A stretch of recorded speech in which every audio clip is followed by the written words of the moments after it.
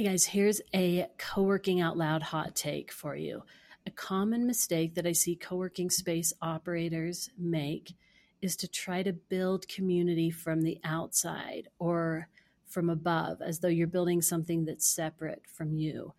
And you must embed yourself within the community. All of your members are little points of light, of energy, and you're also one of those points of light and energy. You have unique responsibilities and a unique role as the community builder and leader, but nonetheless, you're still part of that community. So to help you do that, be willing to show up as your whole self, share your challenges, share your wins, share your vision for the space and community, ask for input and feedback, let people help you shape it, ask for help when you need it.